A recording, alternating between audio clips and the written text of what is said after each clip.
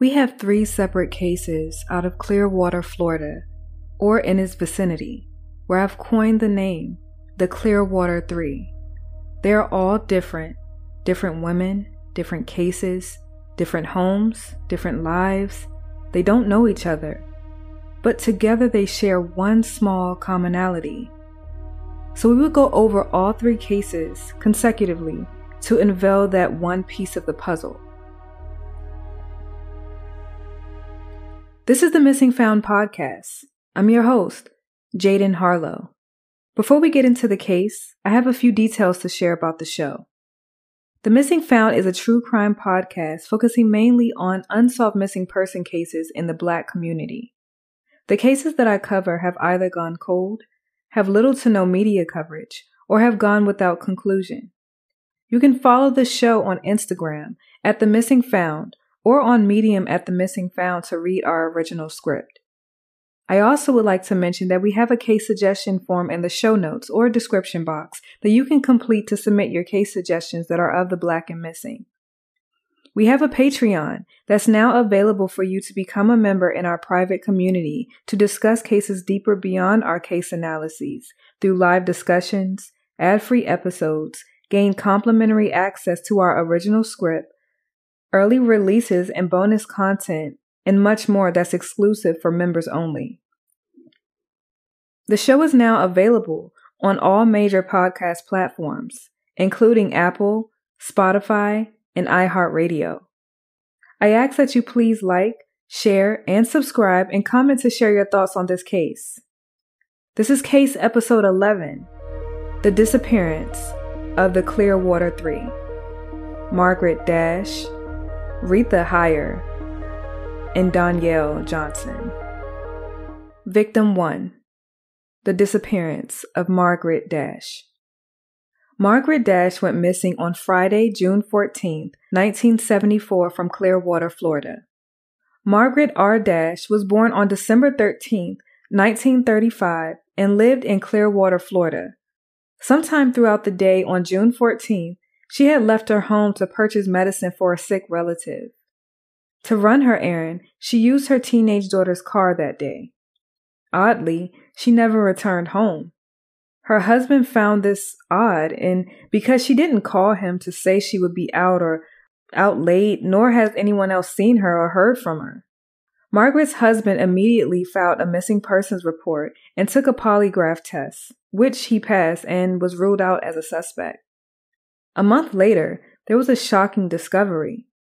The vehicle that Margaret drove that day was found abandoned in a parking lot in St. Petersburg, Florida, which is a 50-minute drive from Clearwater. Now, her just seemingly vanishing without a solid trace of her whereabouts was quite bizarre because she left behind $8,000 in her checking account. This can conclude that she most likely did not just run off to start a new life, or did she? Prior to disappearing, some strong information was revealed. The Dash family had some marital issues with infidelity, and Margaret was having an affair with the minister at their church. The man in which she was having the affair with had reached out to her husband and informed him of the affair and apologized. However, the relationship continued on for several months after. Once Margaret decided enough was enough, she wanted to end it. Margaret revealed to her husband that when she tried to break off the relationship with the minister, he did not take it well and threatened to kill her. From there, Margaret has never been seen or heard from again. At the time of her disappearance, Margaret was a 38-year-old female, African American, stood at 5'6" and weighed 142 pounds. Margaret was last seen wearing a black and white checkered pantsuit, white sandals, and a white gold ring set with one large diamond surrounded by several smaller diamonds. The vehicle that she was driving that day was a 1970 Oldsmobile Cutlass with Florida license plate number 4W50436 and a missing left front hubcap. Margaret would be 87 years old today. If you have any information or leads on the disappearance of Margaret Dash, her current whereabouts, or any information concerning Margaret, it should be directed to the Clearwater Police Department at 727-562-4080. Victim 2. The disappearance of Retha Hires.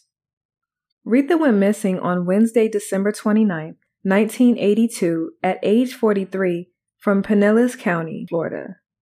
Retha Lee Hires, nicknamed as Lil Baby, was born on August 12, 1939. Retha was last seen while driving away from her residence at the Breakers apartment in Largo, Florida. Just as you can imagine, nearly identical to the other case of the Clearwater Three, she didn't return home. In fact, she was never seen again. Retha's car, however, was found 3 months later in March 1983. Retha was a wife and a mother of 6 that both she and her then-husband shared. She and her husband at the time had married shortly before she disappeared. They were in a relationship and lived together for 25 years. A few months before she seemingly vanished, her boyfriend and father of her children, which later became her husband, found out that Retha had been seeing someone else. After he found out, Retha attempted to take her life. Thankfully, her attempt was unsuccessful. Both Retha and her boyfriend decided to get married under the belief that she cut ties with the man she was having an affair with. This is where things go cold. Retha left her home on December 29th to run errands to the store to purchase some laundry detergent.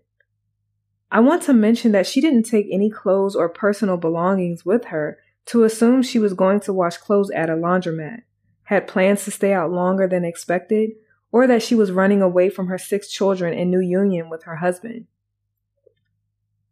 Retha's daughter, Dana, recalls at age 14 seeing her mom standing at the door waving goodbye.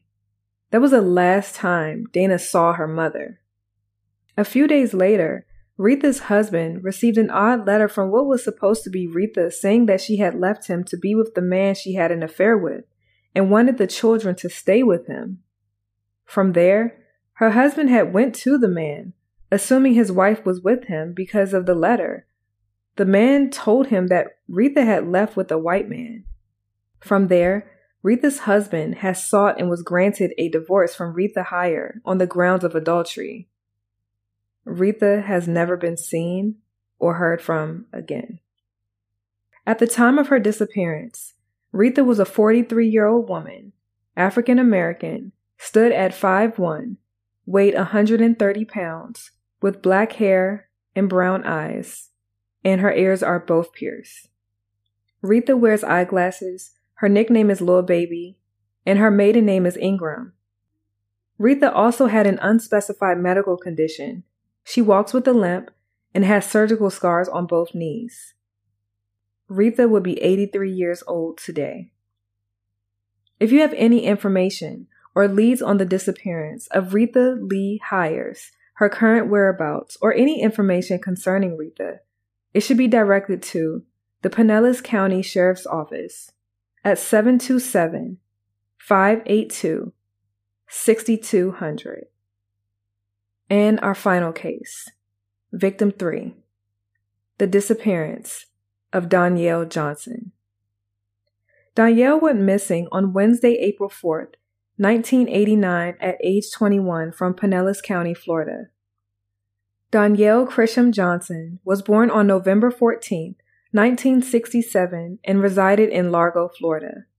She was last seen leaving her home to attend class at St. Petersburg Junior College in Clearwater, Florida. However, she never arrived to the school or attended class that day. Later, Danielle's vehicle was found abandoned behind a Hardee's restaurant between Belcher Road and East Bay Drive in Largo, Florida. A call came in from a black male who identified himself as Johnny Bailey. The call was to a towing company to report a vehicle that was having issues and needed to be towed. The caller, Johnny Bailey, has never been identified. When the tow truck arrived, the driver noted that the only issue the vehicle had was a loose battery connection and nothing else was wrong. But the man who reported the vehicle was nowhere to be found. So who really reported the vehicle for tow? And why? How would this alleged Johnny Bailey know the vehicle had issues or a loose battery connection. After Danielle did not return home, 2 days later, her father reported her missing. Now, on that same day, her father received a strange letter that stated she was involved with drugs and moving to Orlando to straighten out her life. The letter was written as if it was directly from Danielle. I want to also mention that handwriting experts examined the letter and concluded that Danielle did, in fact, write the letter. During the reporting, a friend of Danielle claimed that a man she was in a relationship with had gave her money, expensive gifts, and a car. Now, her parents knew about the car, and at the time they instructed her to return it to the man. Danielle's parents shared that shortly before her disappearance, she wanted to end the relationship, but Danielle's attempt to dismantle things did not go well. She informed her father that the man she was in a relationship with said he could make people disappear, and told her mother that he also threatened her. Police had approached the man in question, and he told police that she was involved with coke trafficking and possibly moved to Orlando, Florida. Danielle was never seen or heard from again. At the time of her disappearance, Danielle was a 21-year-old African-American female, stood at 5'5", weighed 122 pounds, had brown hair, brown eyes, and pierced ears. It is not publicly known what exactly Danielle was wearing the day of or the description of the vehicle she was driving when she disappeared. Danielle will be 55 years old today. If you have any information or leads on the disappearance of Danielle Johnson, her current whereabouts, or any information concerning Danielle, it should be directed to the Pinellas County Sheriff's Office at 727-582-6200. So, the common denominator. You just heard the final case in the Clearwater 3. I know what you're wondering. What exactly is that one commonality? Well, the man that these women were in a relationship with is Cleveland Hill Jr., an asphalt contractor and a former minister at the Dash family's church, the first victim in this series. Cleveland was in a relationship with all three women at different time periods, with him being with Margaret Dash sometime in the 70s, Retha Heyer in the early 80s, and Danielle in the late 80s. After researching what little details there are available for all three women, I noticed that the commonality they shared is that they all wanted to end things with Cleveland. They no longer wanted to be in a relationship or have an affair with him, tried to break things off, and they just ended up vanishing while going on with their normal daily duties in their life. Margaret was heading out to purchase medicine for a sick relative. Retha was leaving to buy laundry detergent, and Danielle was headed to her college to attend class. Neither woman ever returned home nor have been seen. The thing about this case is, Cleveland was not in hiding. He didn't do this in secret. The husbands knew of Cleveland, and Danielle's parents knew of him since they instructed 21-year-old Danielle to return the vehicle he gifted her to him. The Dashes knew Cleveland because he was a minister at their church. Cleveland also seemed to have facilitated the letters that went to Retha's husband and Danielle's parents. Both letters were either the women saying they are involved in drugs and moving to a nearby city, or they're leaving their husband for Mr. Hill.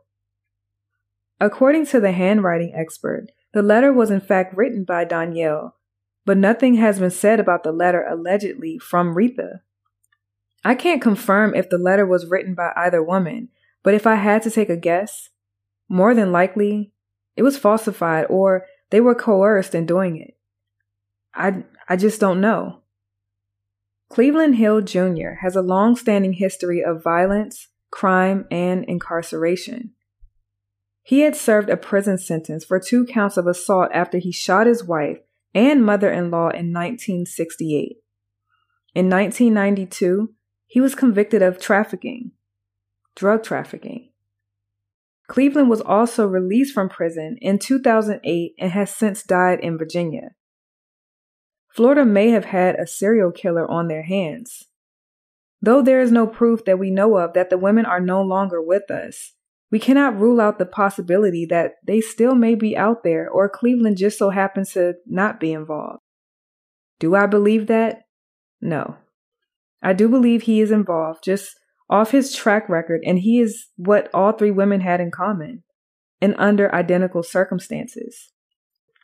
The Clearwater Three did not or do not know each other. Authorities have found no connection, and only with the exception of their relationship with Cleveland Hill. So many differences, but that one common denominator. There is no coincidence that they all disappeared, had a relationship with the same man, and are unfound, even still today. I think now, at this point, we want to know what happened, how it happened, and where are they today?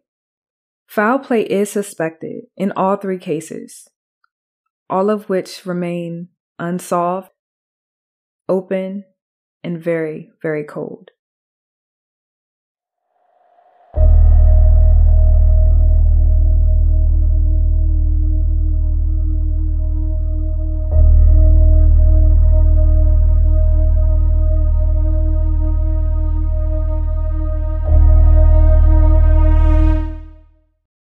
As always, please be safe, be vigilant, and always be aware of your surroundings.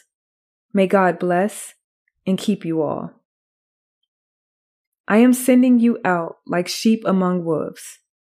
Therefore, be as shrewd as snakes and as innocent as doves. Matthew 10:16.